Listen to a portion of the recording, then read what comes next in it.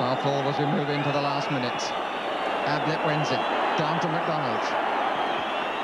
Not sure that Tony Cotty's had a touch yet. He might get one now!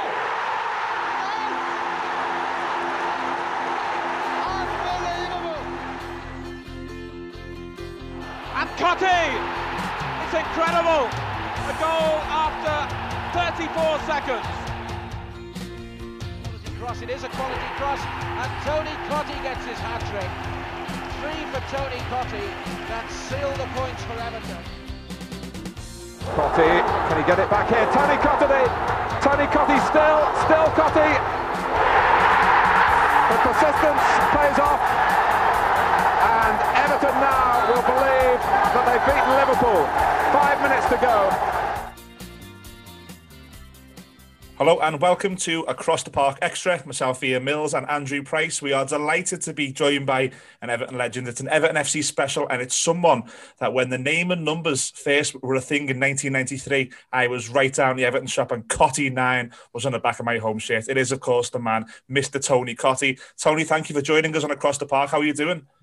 I'm doing well, thanks, guys. Yeah, it's a pleasure to join you. And Everton's always a club close to my heart, so it's nice to have a chat with a couple of real fans and talk about the good old days. I'm guessing, but we can talk about the current team as well because they're doing all right, aren't they? Which I'm really pleased about. Yeah, I think we'll cover both the good days and the bad days, but we'll get to it. Let's start with the good days. You signing for Everton in 1988. Sorry.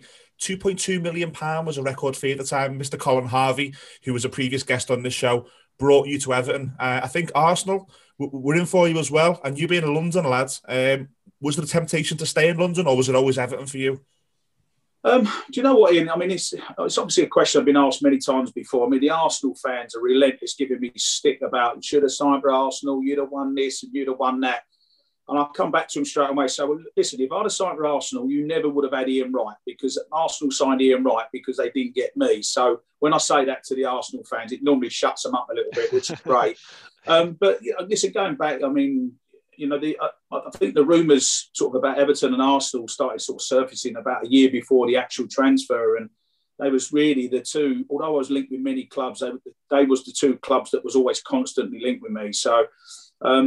When the decision came round, it was a tough decision because, listen, everyone knows listen, one thing you'll get at me today, boys, is honesty. I'm a London boy, and the easy thing for me to do would have been to sign for a London club because obviously you don't move house, you just, you drive a little bit further to work and you play for another London team.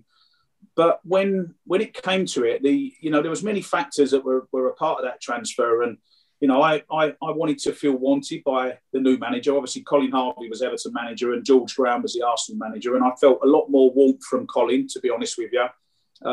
Financially, I had come through the academy at West Ham and, I wasn't on what the other players were earning. So I wanted to obviously increase my wages.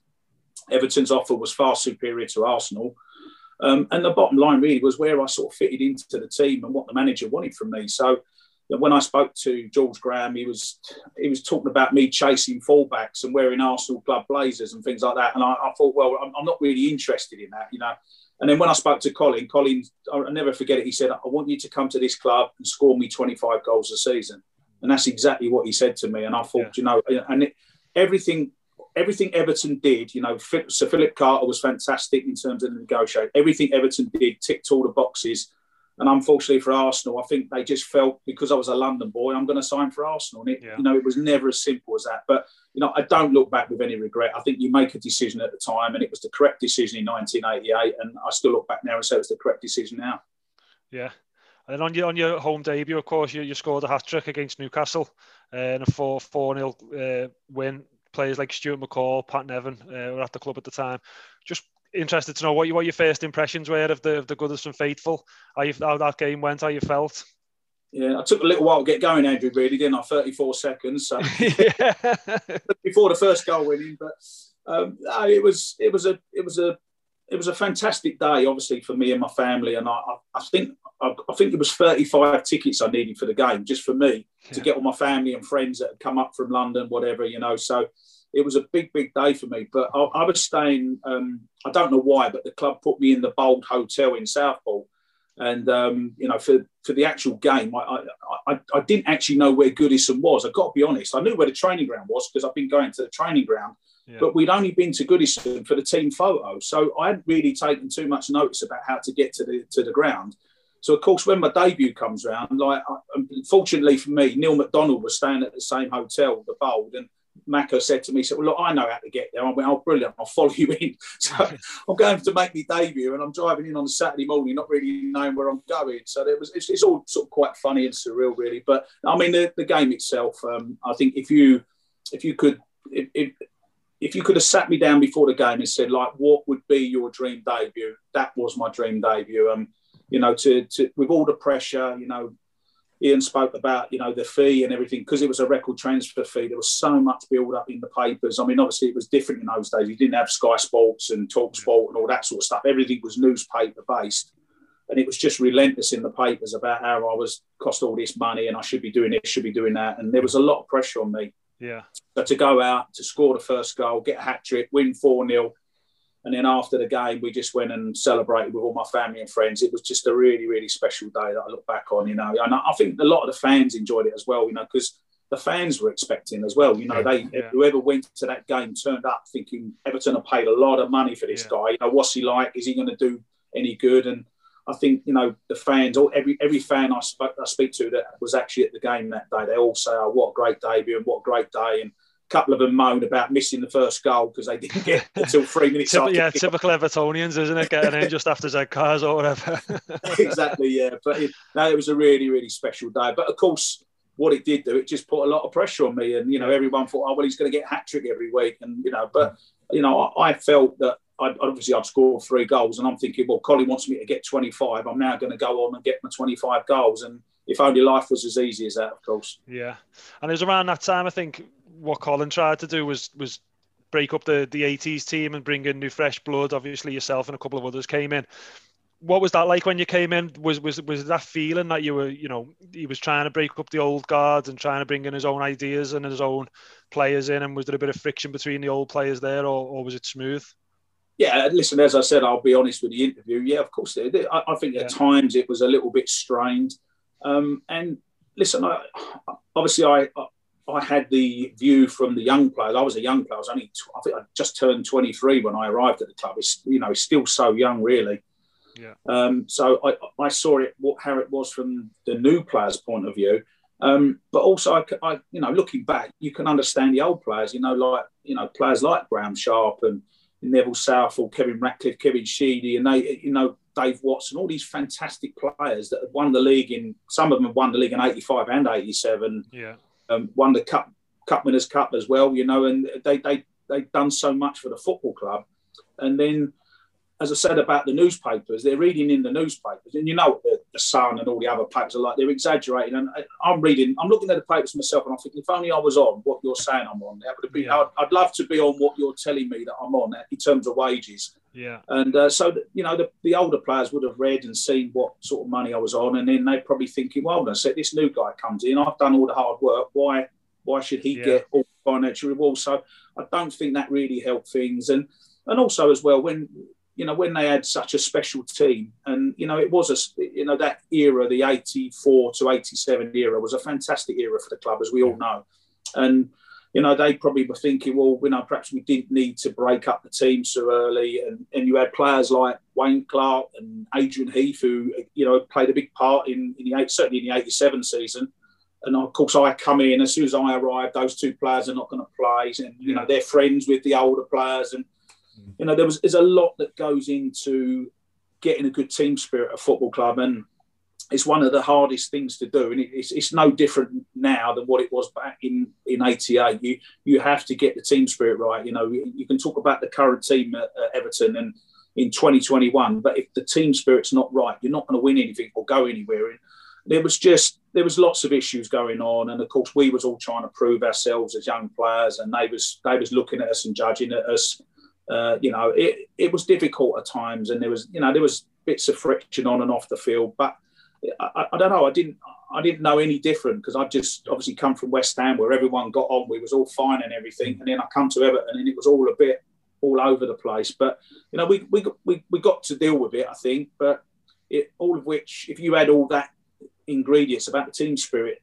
And you look back and look at some of the players we had, especially I would say from 88 to maybe 91, we had some fantastic players at that football club, and we should have done a lot better. We should have been winning trophies, and we should have been finishing higher in the league.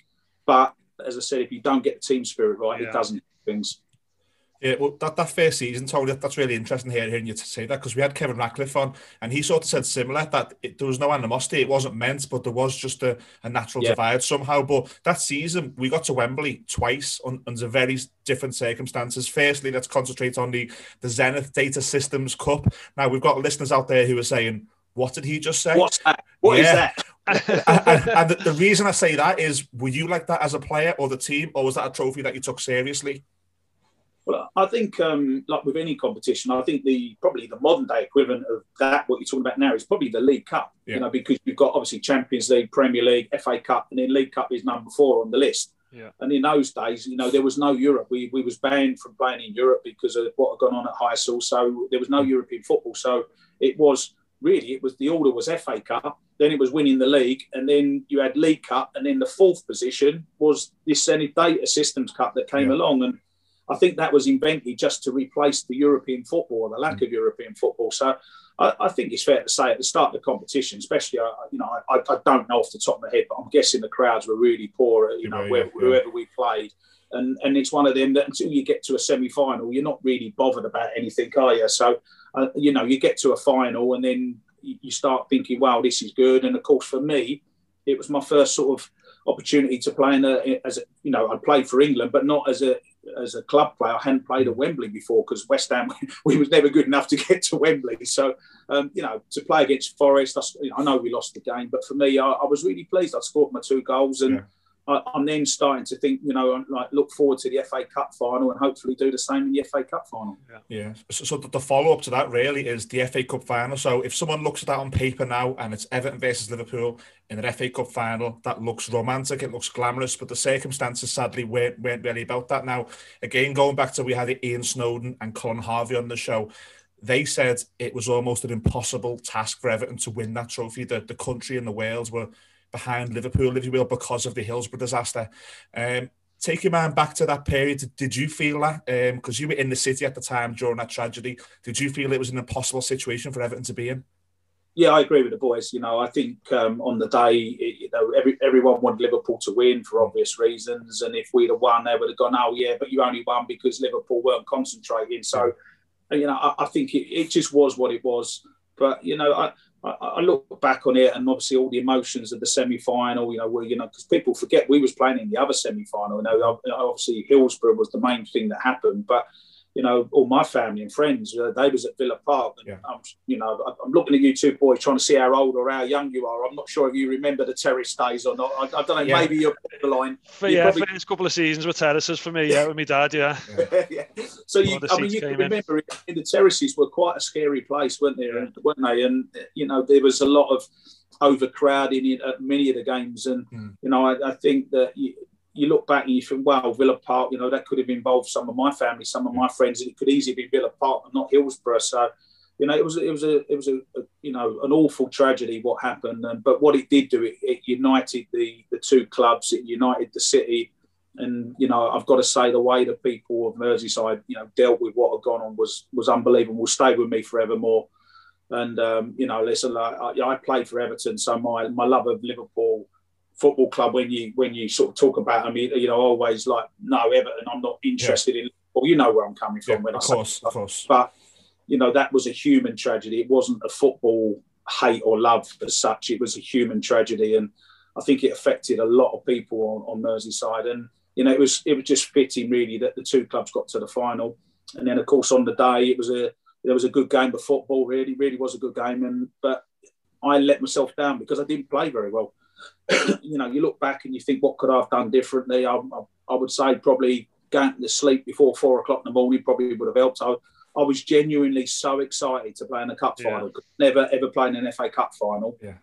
I didn't take sleeping tablets, so I was just laying there like wide awake. And of course, people say, well, what difference does that make? But if you don't get the sleep in and recharge the batteries and the energy, and then it was about 95 degrees on the day as well. It was boiling hot. And I just had a really poor game. I loved the occasion. Obviously, I was gutted that we lost the game. But, I was proud to have played in my one and only FA Cup final. I'm really proud to say that. But, I just wish it could have been under different circumstances, and I could have done better, really, I think, as an individual, I mean, there was some great personal performances, Stuart McCall scoring the 2 goals, and there were some other good performances by our team. But, it was a real disappointment to lose. Okay, and so then the following season we finished 6th in the league, which obviously wasn't as high as what we'd been previously in the 80s. A couple of new signings came in, Martin Keown being one of them. I think it's quite famous how Colin Harvey used to try and get we mentioned before the team spirit. I think he was trying to get the team spirit then, Chinese meals, going out for beers and stuff like that. The famous story that Mark Ward told us, where I think he set Barry Horn's fancy dress costume on fire one time. Bit of a bust up between Keown and Sheedy. I'm just wondering anything from those times, any of those bonding sessions that stick out. And we mentioned before it wasn't quite working and gelling together. Do you think those bonding sessions helped in trying to get the team spirit together?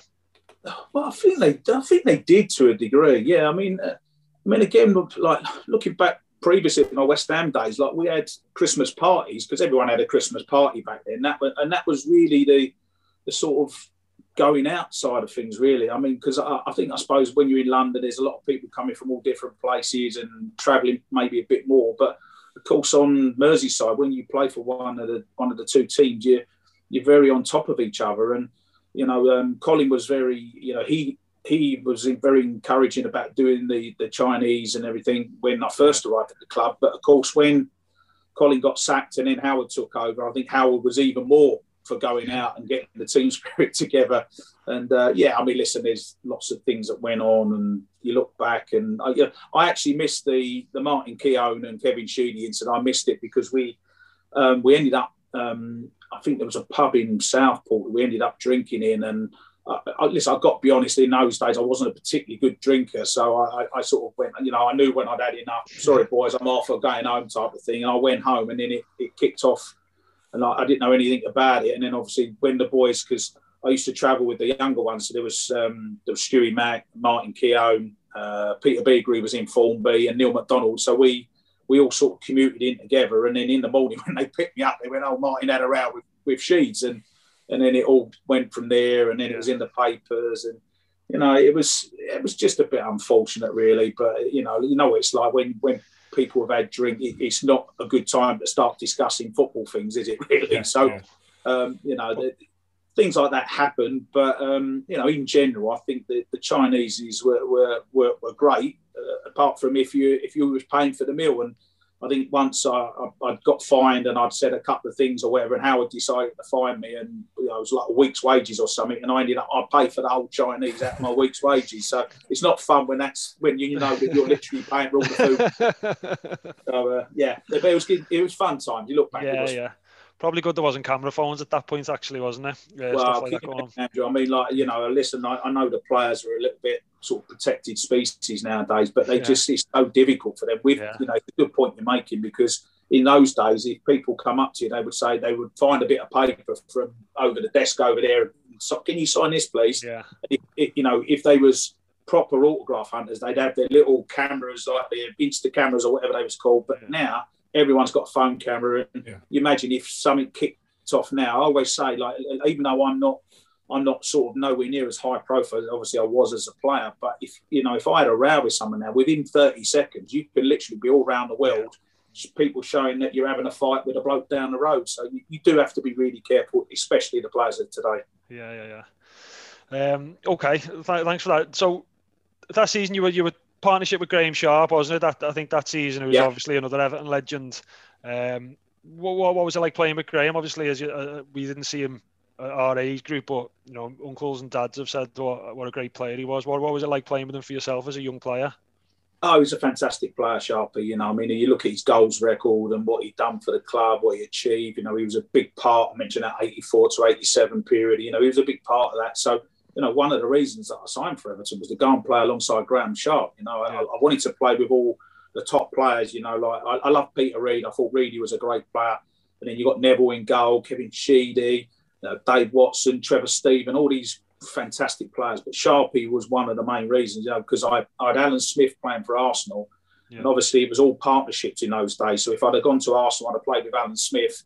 And if I go to Everton, I'll play with Graham Sharp. So Sharpie was a huge pull with me going to Everton. So, listen, how do I sum up the partnership? I think there were times where he was unplayable. There's no doubt about that. There was other times where we didn't click.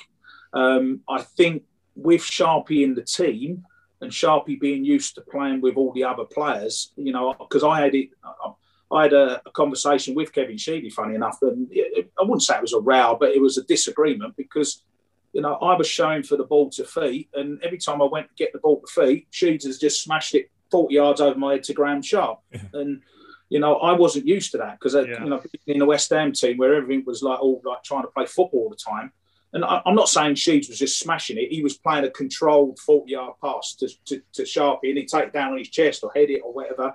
And the problem was I was now 30 yards away from him, and I couldn't get near him for the knockdowns or for him to chest it down to me. So, I was saying to Sheeds, you can't always play it to Sharpie. If I'm shouting at feet, play it to my feet, son. Nowadays, everything, as you would know, everything's to feet, isn't it? It's all passing and everything. So that was what I was trying to do. But, I think the thing I'm trying to say is I had to adjust my game. Yeah. And I was asking Sheeds and Sharpie to adjust their game. And that was all part of the learning process for me as a young player, trying to play with these experienced players. But I loved my time with Sharpie, I really did. And then, of course, Mike Newell arrived at the club, and then it made it a little bit more difficult because it wasn't just me and Sharpie guaranteed places. Mike Newell was quite rightly fighting to have his place in the team. And, at one stage, he was playing alongside Sharpie, and I was on the subs bench, and it was very frustrating for me. Yeah, Tony, when you very kindly agreed to come on, there was a number of things that I instantly said, I've got to ask Tony Cottee this. A number of them are in this 1991 season. The first one really is quite a unique situation. I've never seen it happen anywhere.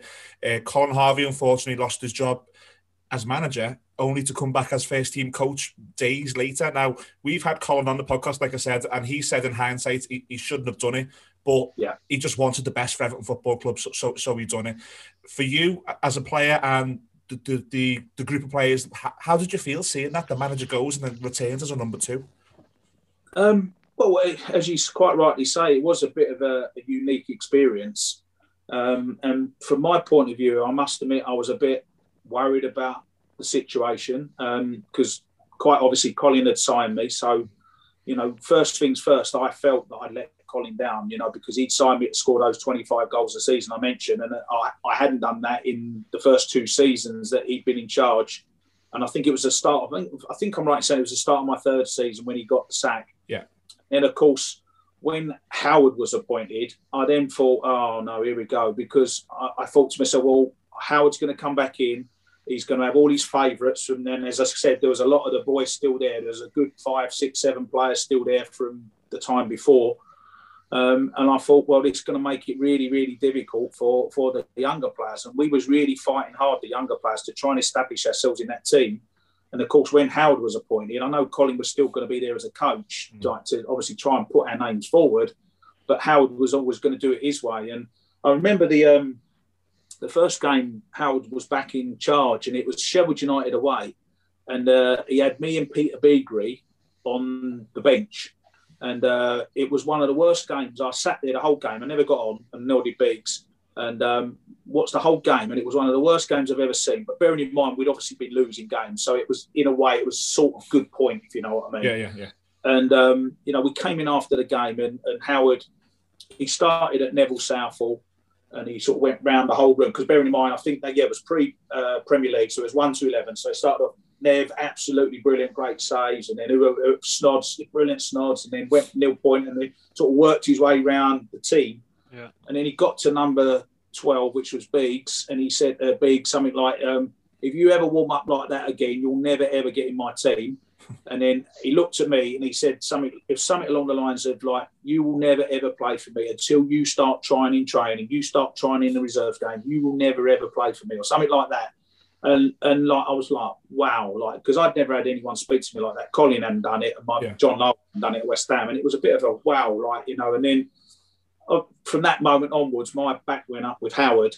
Yeah. And, we was like that, clashing all the time. And this just went on for about I don't know, 18 months, maybe 2 years. Went on for a long time. It didn't really help things because really Howard needed me in the team because I was the one who was going to score the most goals.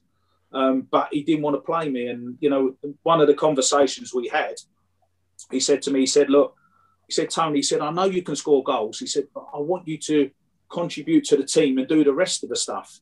And I looked at him, I went, Howard, I said, look, I understand what you're saying, but I'm a goal scorer. I don't want to be chasing fullbacks and out by the corner flag. And when the ball goes in the box, I'm not there and not scoring goals. And it was very much he wanted me to do one thing, I wanted to do another. And listen, I know what I was like as a player. I was quite selfish. I was arrogant and confident in myself that on my day, and I stress on my day that I was a very good goal scorer on my day.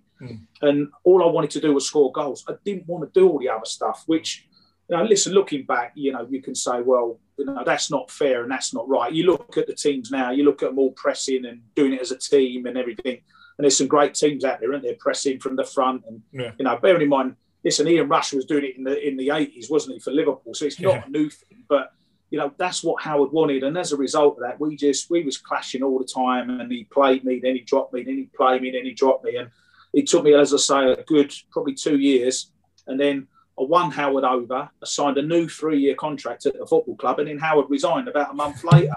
And I thought, and it pretty much just summed it up. It was always at Everton for me. It was always 2 steps forward and 1 step back, 2 steps forward, and I never sort of got over that circle of events that was going on. But you know, it going back to your original what you asked, I know I waffled on a bit, but you know, it was a bit different having Colin as a coach because you couldn't go to him as the manager. You're now trying to talk to him as a coach, and he couldn't say what he wanted to say, I don't think. So I think it was awkward for him and awkward for us players as well. Another one, Andrew, we talked about before off air, didn't we? The 4-4 Merseyside derby. I can't believe we've taken that long to get to the game.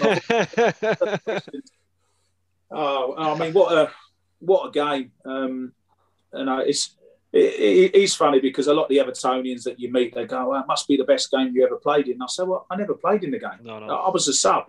And me as a substitute, I think I've already alluded to it, I didn't warm up, I didn't stretch, I didn't do anything. I was literally sitting there, and if you want me to go on, let me know, and I'll go on within 10 seconds because I had my boots on, my pads on, shirt on. I was ready to go. Like, it frustrates the hell out of me nowadays. You see some of the subs, they've got no shin pads on, no boots on, no shirt on, and then like they then expect to sort of do a warm up and go on. You know, like I didn't warm up, but I was ready to go, and I'm just sitting there watching a fantastic game of football. You know, 1-0 Liverpool, 1-1, 2-1 Liverpool, 2-2, 3-2 Liverpool. At which point Howard goes, "Get warmed up." So I thought, all right. So I get up off my bench. It was about 75 minutes gone. Started warming up. It felt like forever, but I'm guessing it was about 8-9 minutes or whatever. And then he calls me over, take my gear off, ready to go on, puts his arm around me. He goes, "TC, go on and get me a goal." And I looked up at the old scoreboard. Remember, there was the big old electronic scoreboard behind the goal in those days. And I looked at the clock, and it said 84 minutes. And I looked at the clock, and I won't swear because I don't know whether I'm allowed to or not, but I thought, what the hell do you think I'm going to do in 6 minutes? Seriously. You know, because like normally when you come on as a sub, it takes you 10, 15 minutes really to get going in a game and feel a part of it. Yeah. But I had my dad. My dad always used to say things to me. My dad was in my era. My dad would have said to me, "Don't go out wide. Stay down the middle. You will not score a goal out wide. You will score down the middle." My dad always used to say that to me. So I thought, right, I think my dad stayed down the middle of the pitch. And I only touched the ball twice because I've watched the last 10 minutes when I come on. First one was a 10-yard layoff from the halfway line, and I didn't touch the ball after that. And then the second time it came to me, left foot, bottom corner, made it 3-3. So, I mean, that was, I think, the feeling with that goal, that equalising goal, just in injury time it was. I think that was probably the only goal really that was up there with my first goal on my debut in terms of that elation and that feeling of what. And it's not just what I've done or what I've done or what the team have done. It was looking up at the fans going absolutely berserk because we'd equalised again. And then, of course, I then had the privilege to get the fourth equaliser when Barnsley had scored, and I got another goal, 4-4. And it was just, I don't know, if there's been a better Merseyside derby over the last 50, 60 years since the Second World War, someone will have to tell me which one it is because I don't think there's been a better one. I don't think there has, to be fair. I think that's the one, isn't it? That's the one that everyone lives in everyone's memory as well, isn't it? Still gets talked about. 30 years ago as well. It's unbelievable, isn't it? 30 years ago. Yeah. Really. Yeah. But that's proper Goodison, isn't it? With the atmosphere, like you say, the atmosphere, the night game, under the lights, Gladys Street. Brilliant, isn't it? That's what it's about, isn't it, for Goodison? Oh, it was, Andrew. Yeah, I mean, like those nights. I mean, unfortunately, in the 6 and a bit years that I was at the club, I mean, I've got to say those nights were sort of few and far between, really. But that particular night, that was a special game and special feeling for me to get those 2 goals. Yeah. Okay, so another player you played with, Peter Beardsley, who was a fan's favourite at the time. What was he like? Decent player to play with? Frustrating to play with because he's type of player? No. Not frustrated. He was a wonderful player. I mean, I'd been in the England squad with Pete in the sort of the mid-80s, so I knew how good he was. I knew that partnership he'd had with Gary Lineker, so I knew that me and him could link up and play well together. And what I loved about Peter, there was 2 things that I loved about him. There was, in terms of the team spirit side of things, and that, like Peter, he wasn't a drinker, and nor was Neville Southall, by the way. The 2 of them never used to drink, but whenever we had either a Chinese or we went pre-season, end of season, and all the lads went out for a drink, he always used to come out and be a part of it and join in the fun. And I used to admire him for that, because I think there's a lot of people out there who go, oh, no, I don't drink, I don't want to be around people. But he was always one of the boys, and I like the team spirit side of things. And secondly, and probably more appropriately, is that he was such a fantastic footballer. And I think there was one game, I can't remember who it was against. It might have been Leeds, back in the early 90s when he came to the club. And Peter beat about 4 players and went into the penalty area after beating the 4 players. And the goalkeeper comes out on the angle, and instead of shooting, which I would have done, there's no doubt about it, he cut the ball back square to me. And I've tapped the ball into the empty net. I was about 3 yards out. All I've got to do is concentrate and make sure you put it in the back of the net. Yeah. And the ball's gone in the back of the net. And Peter's come running over to me, jumping on top of me, cuddling me, and like as if I've scored the best goal that he's ever seen in his life. And he's just beaten 4 players and drawn the goalkeeper. And all I've done is tapped it. He's done all the hard work, and I got all the glory. Brilliant. And again, I really, really admired that about him, because he was such a fantastic team player. You boys would have seen him.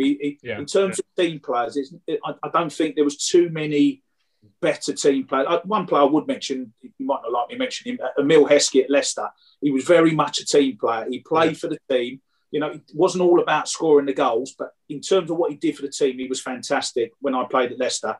And Peter was the same when he arrived at Everton. He was just he was a great lad and a really, really top team player. And I loved playing alongside him. He was brilliant. Yeah. Tony, I think if they make a Mount Rushmore of Everton players, there's one player who you played with who's on it, definitely, Mr. Neville Southall. At one time, the best in the world, maybe not so in the early 90s, but what was he like day-to-day at Belfield? What was his character like? Was he one of the lads, or was he like the godfather, if you will, of the dressing room? No, Nev was just a nutcase, Nev. He was just mad.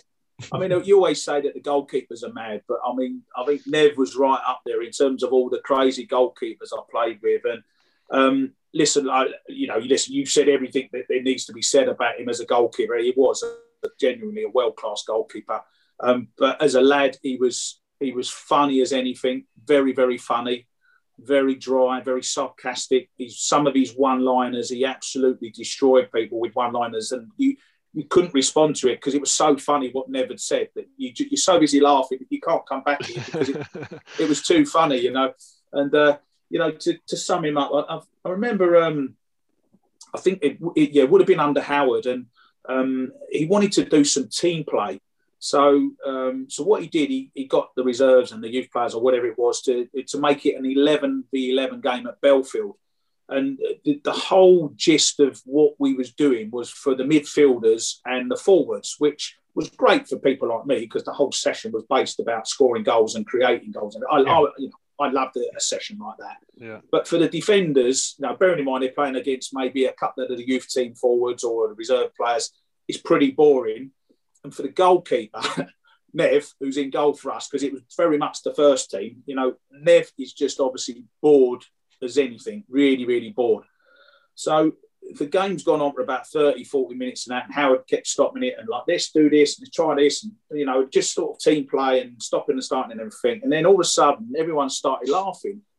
And I thought, what are they laughing at? And we looked round, right, and Nev had climbed up the goalpost and was literally laying on the crossbar, on top of the crossbar. Yeah, he wasn't hanging from it. He was laying on top of the crossbar. And he was pretending to be asleep. Like obviously one of the boys has seen it. We've all started laughing, and it just brought the house down. It was just absolutely hilarious. And, you know, I think, what do you say about Nev? He didn't care. He was his own man. He was his own person. I think if you follow him on Twitter now or read his book or whatever, he doesn't care. He says it how it is. Yeah. And I admire him for that. I always got on really well with Nev, you know, and he was a wonderful goalkeeper. But, you know, yeah. The other thing as well that springs to mind was the five-a-sides.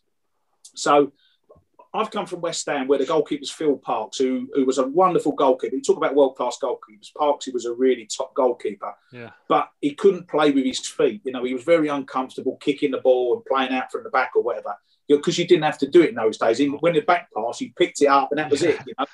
So when I've gone to Everton, and this was the Friday before my debut against Newcastle, we do a five-a-side, and Nev is playing as an outfield player. And I couldn't get my head around it. I'm thinking, what is he doing? Like, because I'd never seen anything like it. Yeah. And Nev, like, everyone's sort of taking it a little bit easy because we got Newcastle first game of the season. And Nev was running around kicking everyone, slide tackling and everything. It was absolutely hilarious. And I'll never forget that. And, you know, he was one of the first goalkeepers, I think, who he actually wanted to be an outfield player. You know, you look at all the goalies now, they all think they can play and kick the ball and everything. And Nev was probably one of the pioneers. You had, obviously, Grobler across the road, but I think Nev was much better than Grobler in terms of his ability with his feet and how he could kick the ball and everything. But he was a real character. I love playing football with Nev. He was brilliant. Another player I did want to ask you about briefly, if you didn't mind, and again, we've asked your ex-teammates Ian Snowden and Mark Ward about Billy Kenny. Now, what they both said, that they later, it was such, you know, such a shame what happened to Billy, because he burst onto the scene and he had off-the-field problems, which took his football career away. Can you recall how good Billy was around Belfield, and then, you know, how he left the club and how upset it was for the team? Yeah, I think the thing is, Ian, like, I mean, obviously, I probably wasn't involved in it as much as the local lads. I mean, I think if you're a local lad, you know what it's like. If you're a local lad, you get all the gossip and you know who's doing this and who. Like, my uncle said this and my brother, and then you get all the information, because it's like a small village, isn't it? Yeah. You know, I was very much like based in Southport, so I'd go, as I said earlier, I'd go to Belfield, I'd do my training, I'd go home again, and then I was doing what I was doing indoors. So I wasn't really part of the gossip scene as such. I don't mean that in a horrible way. I just didn't really feedback like the locals did. Yeah, listen, all I can say, like, you get the whispers and the vibes. Oh, there's a good young player in the youth team, and that was obviously Billy Kenny. And then he come through, and you could see he was a real player. He was a good footballer, and you could see he had a real chance and a real potential and everything. And then he just never progressed. And, you know, because he got to a certain stage, and sometimes it happens with young players that they break through, they sort of get to be a part of the first team. Sometimes they play 5, 10, 15 games, and then they can completely disappear off the radar. You can get players come through, I don't know, the likes of Stuart Barlow or someone like that, for example, and they play a few games and then they move on somewhere else. And, you know, you never quite know with the academy lads whether they're going to, you know, stay in the first team. You know, we all want them to be like Tom Davies or, you know, other examples I'm sure you could give me that come through the academy and everything and that. But, you know, it's you know, with Billy, he got so far and then he never really kicked on. And, you know, obviously I know now that there was obviously other reasons, you know, for him not kicking on. But I didn't know that back then. I didn't know that at the time. I just thought it was sad that he never pushed on as a footballer, because he was a wonderful talent. Yeah.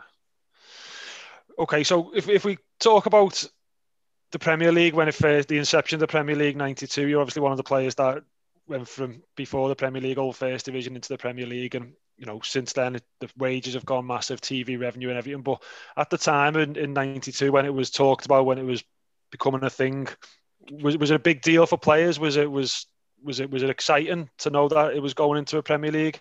What was the feeling about it from your point of view? Yeah, I think there was an excitement. I think just before then, there'd been talk, and because I think I'm trying to think. I was the PFA man at one stage, but I can't remember whether I was at that particular time or not. But there was talk of like the players not getting as much money as they should have done. There needs to be more money coming to the players.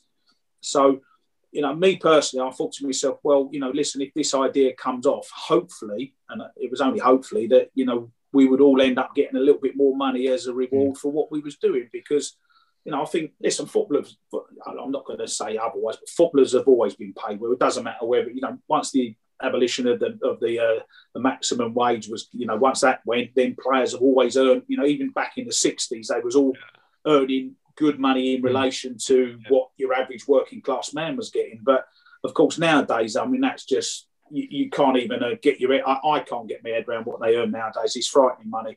But, in those days, we was sort of trying to get our heads around the fact that if the Premier League came into being, then we hopefully would all get rewarded. And, I touched on my new contract that I got with Howard. That was signed in the Premier League, right at the start of the Premier League years. And it was an increase on what I'd got as the record transfer, previously, which would have been, 4 or 5 years previous. Yeah. It wasn't a massive increase, but it was an increase. So, I sort of benefited from that point of view. But, in terms of everything else, I think, there was a bit more razzmatazz, weren't there? I think the live games were very glitzy and the cheerleading. Yeah. You know what I mean? It was all a bit more glamorous and the names and numbers, which was a great innovation on the back of the shirts. Yeah. I think everyone really sort of felt, well, this is good, but there's no way, if you put your hand on your heart, there's no way that anyone would have said that what happened back in 1992 was going to have the effect that it's had over the last 29 years. Because, if you'd have said, like, players are going to be average wage of 60 grand a week or 100 grand a week or things like that, which is what we're looking at with some of the top teams, is, you would have said there's no way the football's going to go in that direction. But it has. You look at the stadiums, all the all-seater stadiums and where football is now with everything and the TV rights and the money going and all the coverage around the world. It's an incredible brand and product now. It really is. And, I don't think there's no way anyone envisaged what was going to happen. But, there's a lot of good things that have happened. There's no doubt about that. But I think there's also part of sort of, should we say, the older supporter that sort of harks back to the good old days of the terracing and having a hot dog that costs 20 pence and things like that. It's changed quite a bit, as you boys well know, from a supporter's point of view. So what you mentioned there about the terraces and the change to the all-seater, was that different to playing? Was there a noticeable difference in terms of atmospheres in grounds? Obviously, Goodison's closed in, and a lot of English grounds were at the time. Was there a noticeable difference when it went to all-seater in terms of playing? Yeah, I think it was sad, wasn't it, when the Gladys Street went from terracing to all-seater. I think that was sad, and then they built the Park Lane end that was all-seater. It was just slowly dismantling everything. Listen, I grew up I was a fan in the 70s, a West Ham fan, and I was on the terracing and surging here and going here, and it was just wonderful times, and we just got on with it because it was very basic and primitive, but you didn't know any different, But once the all-seaters come in, there was definitely a change in the atmosphere, a change in the noise generated as well, because obviously you probably had 50% less people in that section. So where it was really, really noisy, you didn't get that because of people were sitting down, and it just, you lost the atmosphere a little bit. And I think that's I know it's a really delicate situation with all what went on with Hillsborough, but I am very pro the safe standing coming back, because I think if you get the safe standing, I'd like to think, I know Everton are going to be going to a new ground and that. I'd like to think that they'll do what Spurs have done with their new ground and have just a dedicated terrace behind one of the goals where you can sit down and you can stand up as well, because I think you would then get a lot more noise from the fans and they would feel more of a part of it, like what they used to in the old days. So, it is what it is. But, there was definitely a noticeable change, not just at Goodison, by the way, but, every other ground you went to, even the Cop or, the Stretford End or whatever ground you named, there was definitely a change in atmosphere and the noise coming from that part of the stadium. Yeah. No, sorry, Andrew, what I was going to say to Tony there is Tony touched upon the Premier League having name and numbers on the back of the shirts. Now, Tony, just a side story, my mum does not like football, but she absolutely loved you for one reason. So Everton used to charge by the letter and by the number. So Cotty 9 was one number, 6 letters. Cheap. Yeah, so cheap. And then when you left, I went to Kanchelskis 17. And she said to me, "Can't you just get Cotty 9?" I was like, I wish, Mum. I wish he's gone. That's a great story, really good story.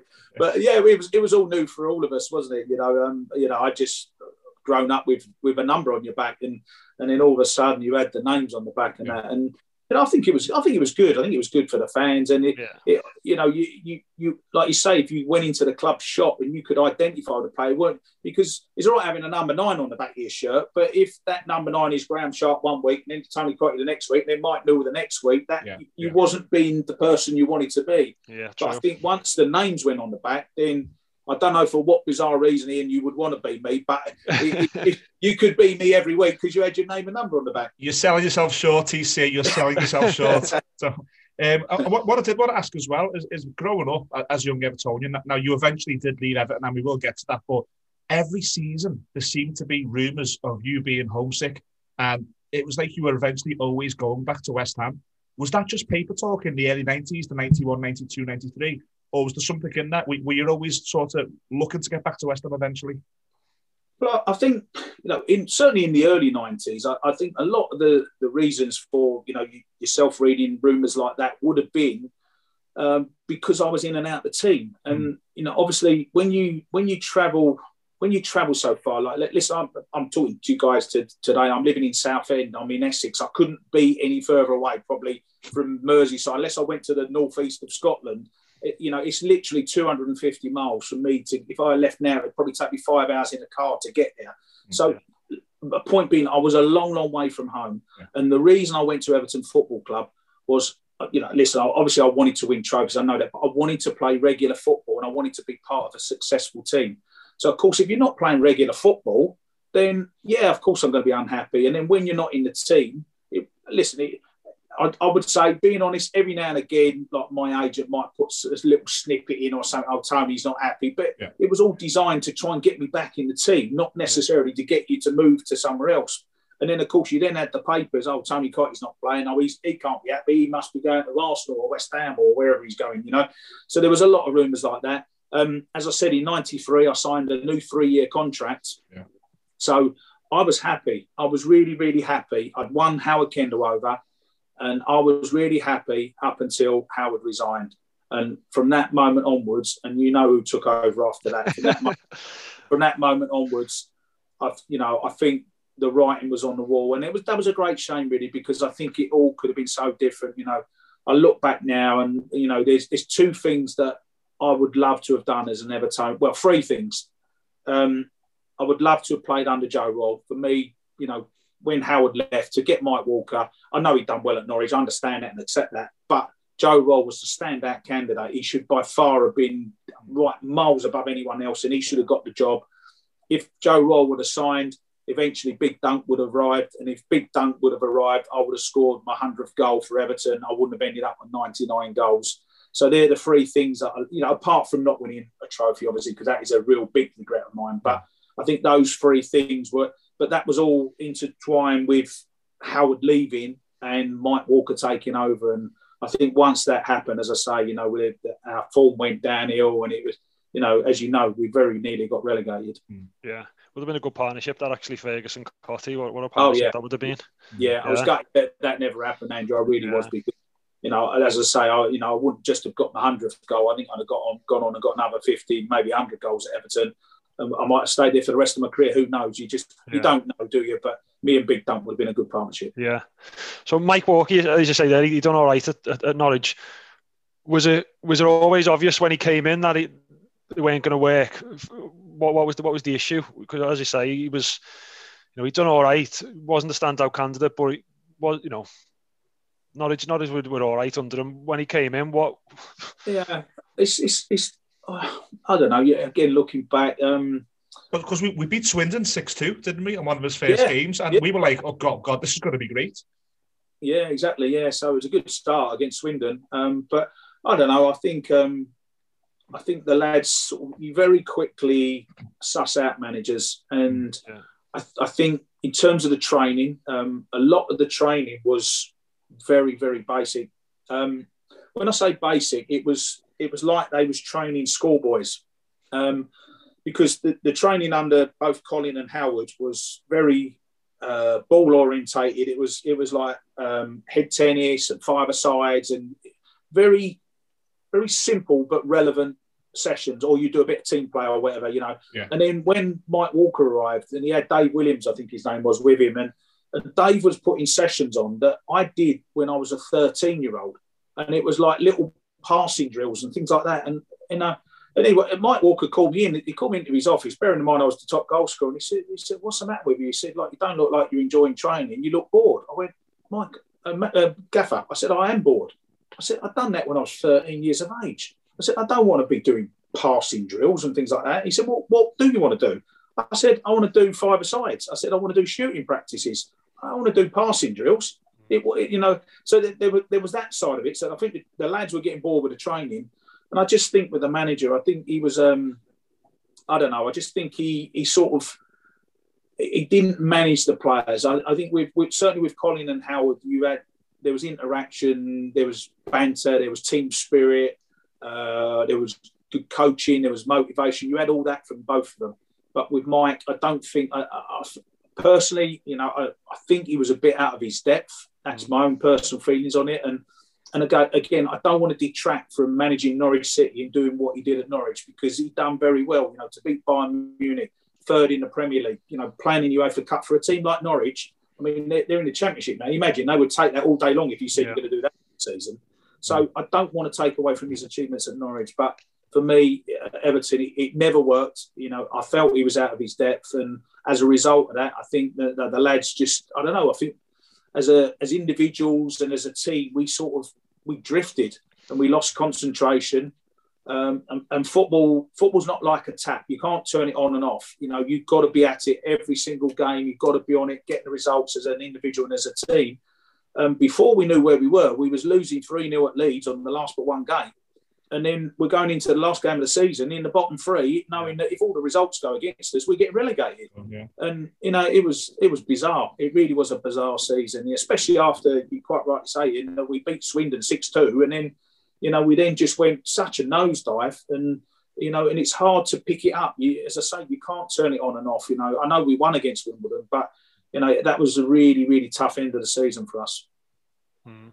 It was so scary, Andrew, wasn't it? As fans, I remember going into that Wimbledon game, and my dad was pacing the garden the week leading up to it. I think you were the same, Andrew, weren't you? Your dad's got a famous story of sneaking out that morning as he getting to the game. Yeah, we didn't have season tickets that season. We got the season ticket the next season. So my dad just pretended he went for a pint of milk and didn't come home all afternoon. So that's him. Where is my dad? I don't know where he's gone. We've got the radio on in the house. And obviously he's gone to watch the match. But obviously there's stories about the Wimbledon coach and everything, wasn't there? And the Everton fans and stuff. And as you say there, Mike Walker wasn't the best manager. It sounds like he'd lost the dressing room, to, you know, as the phrase goes. To a degree, yeah. What was he like? So was there any motivation the week leading up to that game? Then was it the players who rally around each other in order to get motivated for it, or was it how did that come out? You know, work out, if you like. Well, yeah, I think the players knew that we had to stand up and be counted. And I mean, if you look at that team that played against Wimbledon that day, there were some good players in that team. You know, there's no way that it was a relegation team. We should never have ever been in that position. And then, of course, like to concede a penalty after 5 minutes and then an own goal 20 minutes later and be 2-0 down against what was a good Wimbledon team. Let's not forget, I know Fash wasn't playing, but they still had the likes of Dean Oldsworth and people like that. You know, it was a good Wimbledon team. So, you know, I'm scratching my head, standing there, moaning at the defenders, obviously, because they conceded 2 goals, thinking, how on earth are we going to get out of this? You know, this is a nightmare. Did you feel that, Tony, on the pitch? Did you feel that? Because I remember being in the ground, and before this game and since, I've never been part of a crowd that in the same second gasped and went silent. And it was sort of sometimes going 1-1 down, 2-0 down. Sometimes me sitting in the Gladys Street will think I've got to do more. I sat there thinking, I don't know what's going on. Could you feel that on 2-0 down? Oh, yeah, of course you could, yeah. I mean, you know, there was an expectation, wasn't there? I think everyone who was in the ground that day just expected Everton to roll Wimbledon over, and that was it. And it was never, ever going to be as easy as that. And, of course, when the second goal went in, you're right, it was just because I think Wimbledon probably would have had their usual 50 fans behind the goal. And it was no sort of cheering really. I don't think from. It was just a deathly silence and a realisation. Oh my God, we are 2 goals down now. And as we all know, to come back from 2 goals down in a professional football match in the top flight is very, very difficult. You know, it obviously it happens during the course of the season, but it's not that many times that teams come from 2 goals down. So, you know, I think we deserve credit because obviously we got the penalty just before half time, and then Barry Orme, normally when Barry, he'll take this in the right way, I know he would, but normally when he used to shoot in training, he used to run out the way because you knew it was going to hit you or hit someone at the top of the Gladys Street stand or something, But, I mean, the goal was just a fantastic goal. And he never, if he said he got a better goal than that in his career, he must be lying because that was just one of the best goals I've ever seen. Yeah. And then, of course, to get the winner, 8 minutes from the end was just fantastic. And it was a bizarre day. And, I remember sitting in the dressing room after the game and, I think there was champagne flying and things like, everyone, Mike Walker and all that, sort of, drinking. And not just Mike, but some of the players as well. And, and I'm thinking to myself that we shouldn't be celebrating this. Everton Football Club should never, ever be in that position where you're going to go get relegated. Imagine if we'd have gone down for the first time in 40 years and you're a part of that team. It would have been a disaster from the fans' point of view. And as a player, you've got that for the rest of your career. Where you was one of those idiots who got Everton relegated. And I'm sat in that dressing room after. I'm thinking we should not be celebrating. This can never ever happen again. And of course, I think 3 seasons and 5 seasons later, I think Everton had sort of a couple more brushes with relegation. So it was obvious that a rot had set in at the football club, and it was going to take quite a while. Well, it was going to wait. Basically David Moyes to come along to transform the club. But, that particular day, it was, don't get me wrong, I'm not saying I wasn't pleased and really, really happy at the end of the game. And when Graham Stewart's goal went in, I'm not saying I weren't happy and elated at the time, but I do remember sitting there thinking, and I didn't go out, after my debut, I went out and celebrated. I didn't go out after that game and think, wow, we're staying in the Premier League, because it wasn't a celebration game. It was a massive relief. Yeah. Well, 3 games into the following season, 94-95, for me and Andrew, as young Evertonians, disaster happened. The number 9 had gone back to West Ham. Now, in that pre-season, I don't recall, and I could be wrong, I don't recall any rumours of this deal happening. It just seemed to happen out of nowhere. The whole deal seemed strange. Even getting David Burrows as part of it, it all just didn't add up. What's the story behind Brian? You leaving Everton? Was it a long process? Was it quick? What happened?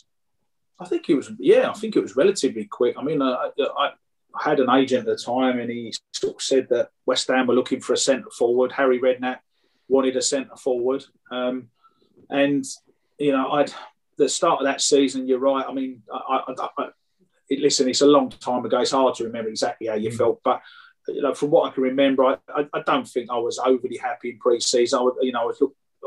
You're looking forward to the start of the season, but I wasn't sure if I was really a part of the manager's plans. You get that vibe. And again, I must admit, I can't even remember whether I started. I don't know whether you boys have looked here, but those 3 fixtures you mentioned, I don't even remember whether I played. You started all 3, yeah. You started at home to Aston Villa on the first game, then we got beat by City away in Tottenham away, and you played all 3. Yeah, so listen, I don't remember those 3 games. Listen, if you ask me what games I scored in, I probably couldn't talk you through all of them. The games you didn't score in, they just sort of go into a blur. And, yeah, of course. So, yeah, obviously I'd started the 3 games, and then I don't know whether something must have happened, because the next thing I know, I was playing in a reserve game at Goodison against Liverpool. Yeah. And the reason I remember it is because Julian Dix was playing centre-half for Liverpool, and obviously I was playing centre-forward for Everton reserves. But we just spent the whole game chatting to each other. It was like Dixie was saying to me, well, I think I might be going back to West Ham. And I went, well, do you know what? I think I might be going back to West Ham. It was one of those conversations. Yeah. So for once, Dixie never kicked me, and I never really sort of, put a shift in, as perhaps like I should have done, because, I'm thinking, well, I don't really want to get injured, because if I'm going to West Ham, I don't want to be injured type. And that was... So it was a bit bizarre, but I don't remember the reason, especially as you say, if I've started 3 first-team games, why have I then been put in the reserves? Yeah. But the one thing you can say is once you get put into the reserves like that, you're thinking, oh, here we go. Manager's not... It might have been an international break or something. I don't know. I really can't remember. And I must have just thought to myself, I think I'd got to the stage, I pretty much had enough of reserve football. I'd had all that. I'd had a bit of a taste of it under Colin. I'd had it, obviously, as I explained, with Howard. Yeah. And I just didn't really want to go through the process anymore of trying to fight my way back into the team. And do you know what? I probably should have done, but I don't remember doing this. I don't think I focused on the 100th goal aspect of it because really, how stupid really of me to leave a football club when you're on 99 goals. That is stupid, isn't it? It really is a stupid thing to do because, if you just stay a couple more weeks, eventually you'll get a goal going off your knee or something and you've got your 100th goal. And so, I don't know. I suppose the reason it was so quick and the reason that I didn't think about the 100th goal was, for me, as a West Ham fan, the lure of going back to my hometown club. And, it would have been the same if it was the role reversal. And if I was an Evertonian, I'd gone to West Ham and you would do exactly the same thing. So, it happened really quickly. And then, I signed for the club. And then, I remember looking forward to playing against Everton, and that came round in the January, February, I think, of that season. And I scored 2 goals against Everton. It was a really wet pitch, and I remember scoring the 2 goals, drawing 2-2. So it was strange for me, really. But I think as a footballer, you don't have time to think about things. You have to make snap decisions. Like West Ham, do you want to go or not? And obviously, for me, it was, I'm going to go. And I suppose your next question, I'm going to preempt your next question. You're going to say, how do I sum up my time at Everton? How's that? Is that the question coming next? You're very warm. Yeah. How do I sum it up? I always say right club, but the wrong time. I think if I'd have signed in, obviously, the mid-80s, I would have won the trophies. As you know, I left in 94. Everton won the Cup in 95 under Joe Royle. If I'd have stayed a bit longer, I would have won probably the FA Cup. Maybe Paul Rydack might never have played. I might have been playing alongside Big Duncan. You just don't know, do you, with that game? So, right club, wrong time. I look back, 6 and a bit fantastic years. My daughter, Chloe, was born in Southport. So, as I always remind her when her birthday comes around in, 2 weeks' time, I say, Chloe, you was born in Southport. You're a Sandgrander. Don't forget that you was born up on Merseyside. And funny enough, she got married last year and her husband's an Evertonian. So how's that? She's got great taste. Taste. Full circle. It was obviously meant to be, wasn't it? So, and then I look at my personal achievements, to be top scorer for Everton 5 out of 6 seasons is a great achievement. They used to give me the Dixie Dean Trophy at the end of each season, saying you was top goal scorer. And they're upstairs in my trophy cabinet, very pride of place. To do that for Everton. And I think I'm number 10 on the all-time goal scoring list. Behind some great names. Dixie and Bob Latchford and Sharpie and all those wonderful names. Tommy Lawton might be up there. There's some great names. You don't need me to tell you the number 9s that play for the club.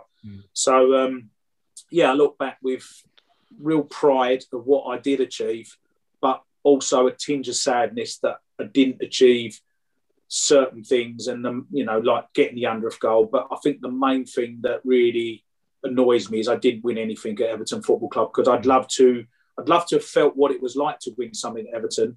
And I also would love to have given something back to the fans because through the thick and thin, even when I was playing reserve football and everything, I can't stress how great the Evertonians were with me. Not everyone, obviously. Listen, I'm not silly. I know that there's obviously always going to be a small minority of people that think you're not a good player, you should do more. And I understand that. That would be the same at every single football club.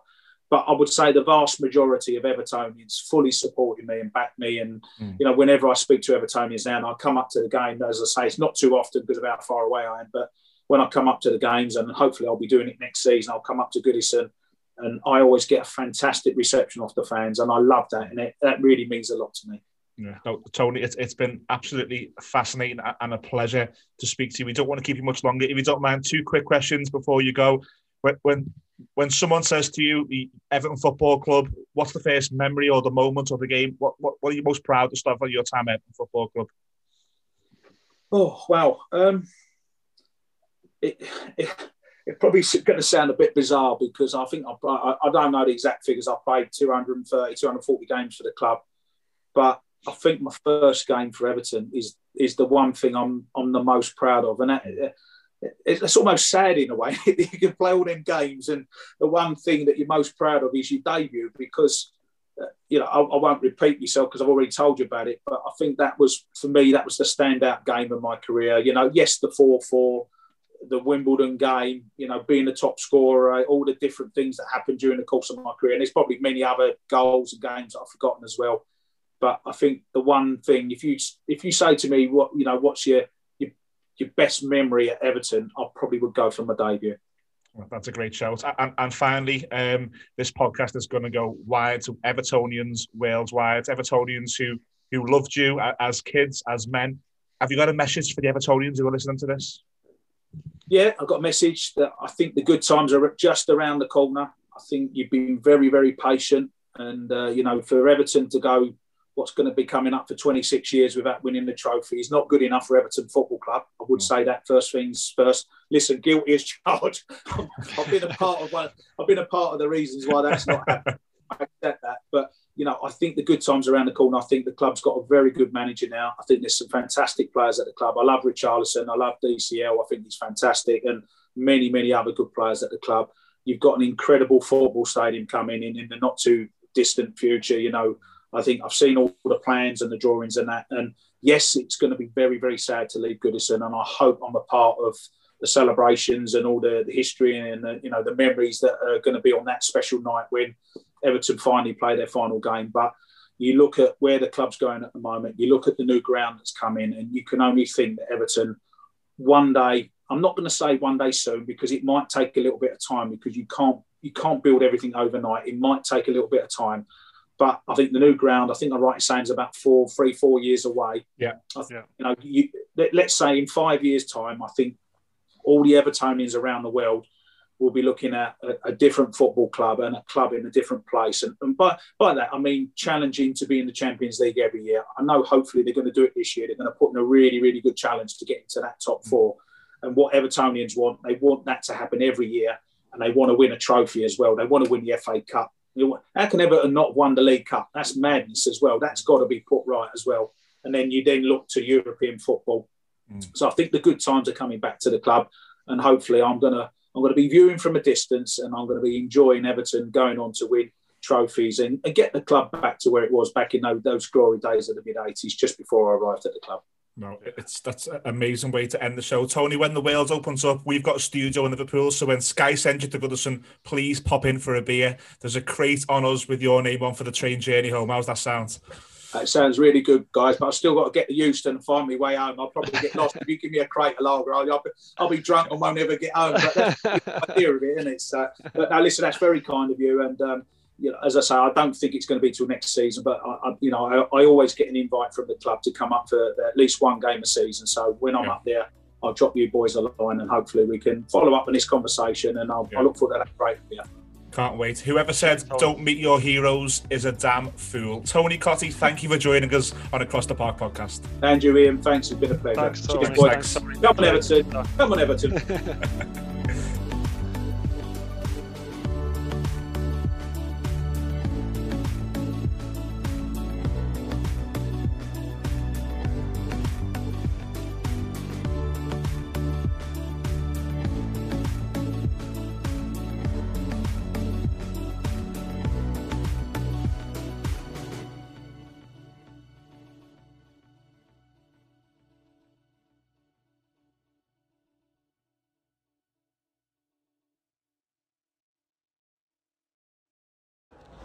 Hello everyone, welcome to the first Across the Park podcast instant match reaction of the 2021-2022 season.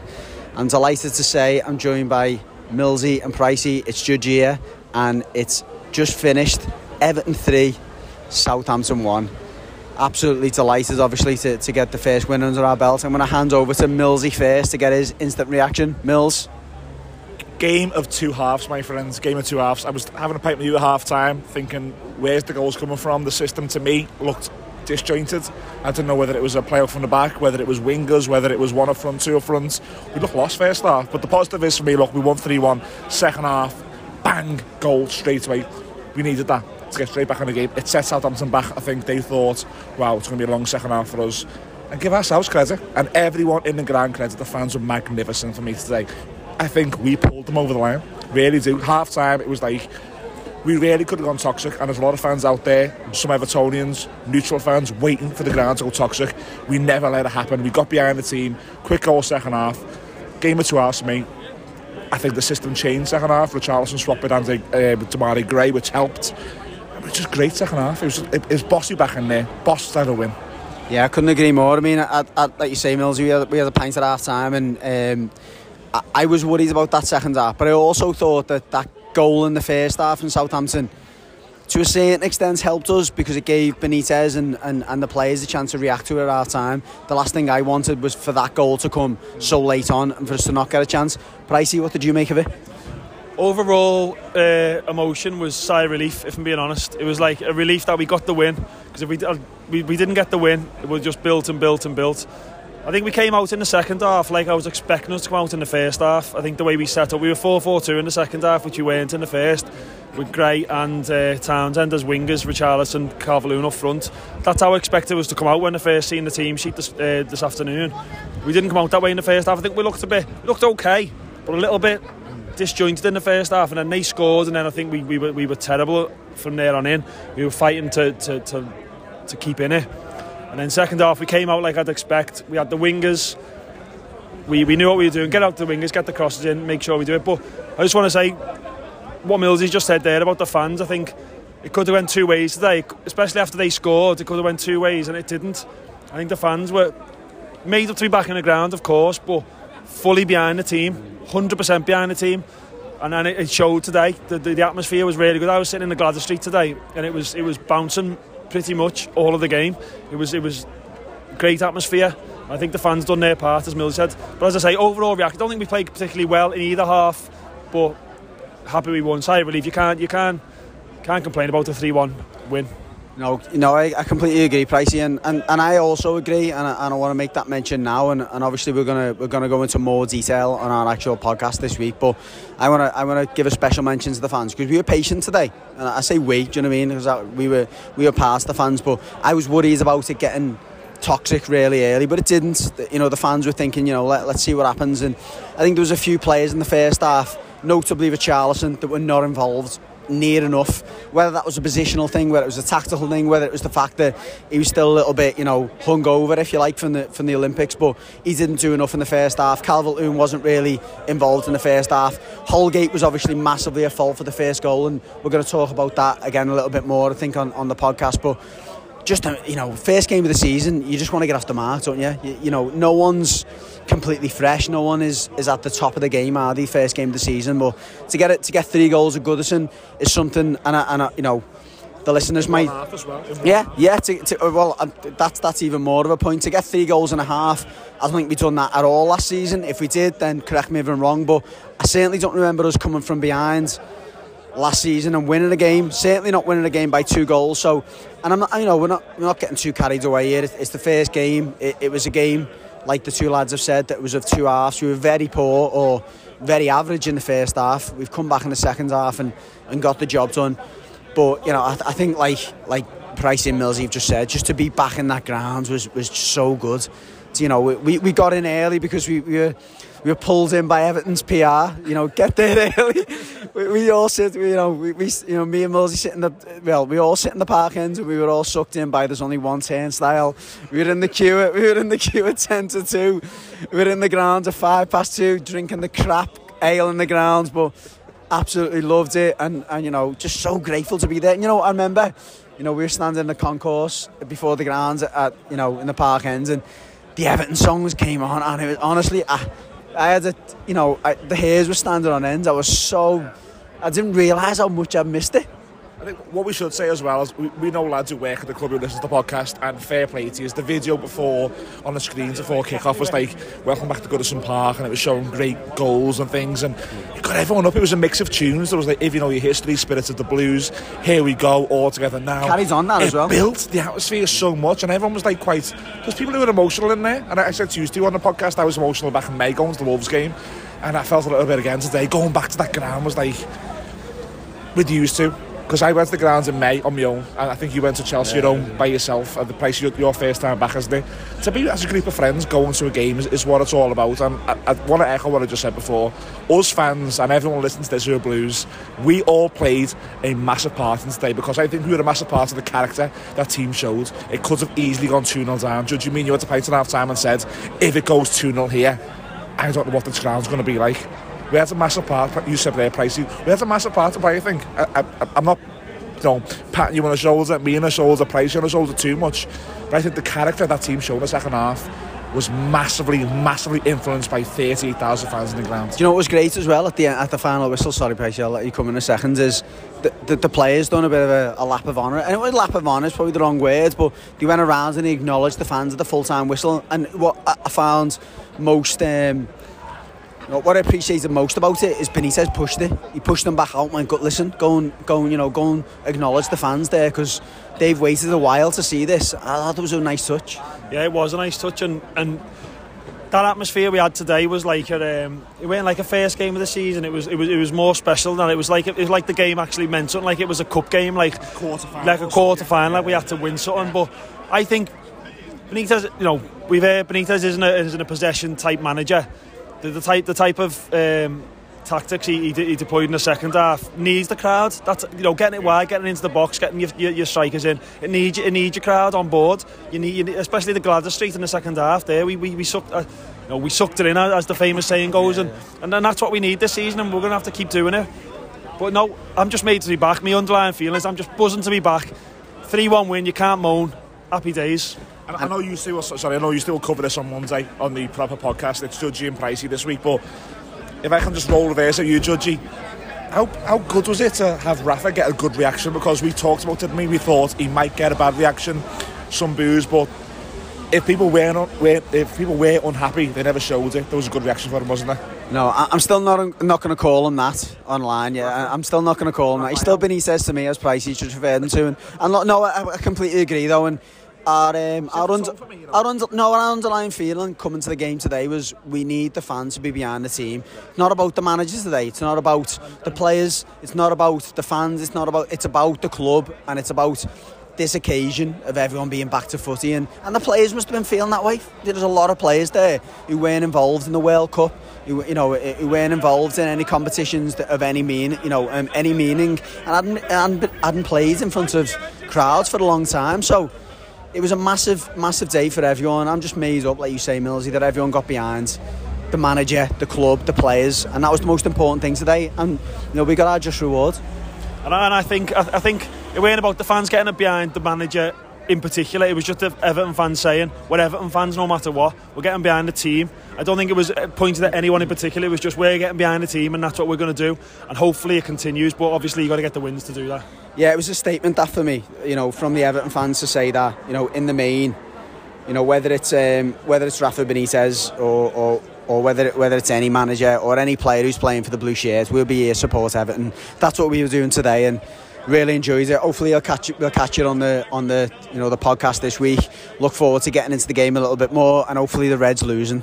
So cheers from Judgy, from Millsy, from Pricey, from Neil, who's watching on as well, and the rest of the Blues. Thank you, and enjoy your Saturday night.